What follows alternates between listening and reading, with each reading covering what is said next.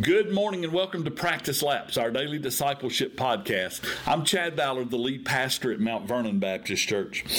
In Romans 8:1, the scripture says this: "Therefore there is now no condemnation for those who are in Christ Jesus." As we seek to be disciples, or as disciples, as we seek every day to continue on this long obedience in the same direction, the key to living a victorious Christian life is to discover each day more and more, progressively finding the will of God and discovering who we are in Christ. I think a lot of Christians today have never moved beyond step one. They gave their life to Jesus, but they stopped trying to discover and understand who they are in Christ. Kind of remind me of the guy who had an identity problem and an energy crisis at the same time. He didn't know who he was, and he was too tired to find out. Well, I think a lot of us live that same way. You see, God doesn't work from the outside in. He works from the inside out.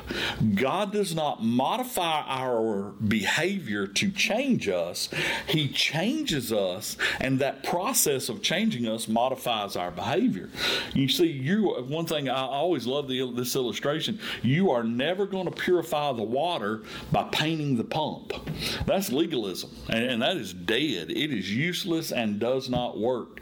And so the key to knowing who we are in Christ, or to killing legalism in our life, is to know who we are in Christ, having been justified and sanctified and made righteous in the name of Jesus.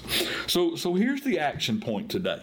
I want to challenge you, when you have time, and maybe even today, to sit down and take God's Word and look for those phrases in the New Testament where it says in Christ. You pull out a concordance, look in the back of your Bible, and look for that word. Look for the places where you find the phrase in Christ, and read those verses.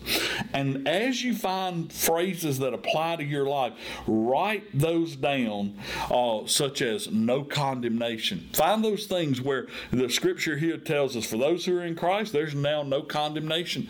We don't have to live in this legalistic life anymore. But as we are renewed, we'll follow God's law because it becomes who we are. We're not trying to purify the water by painting the pump on the outside.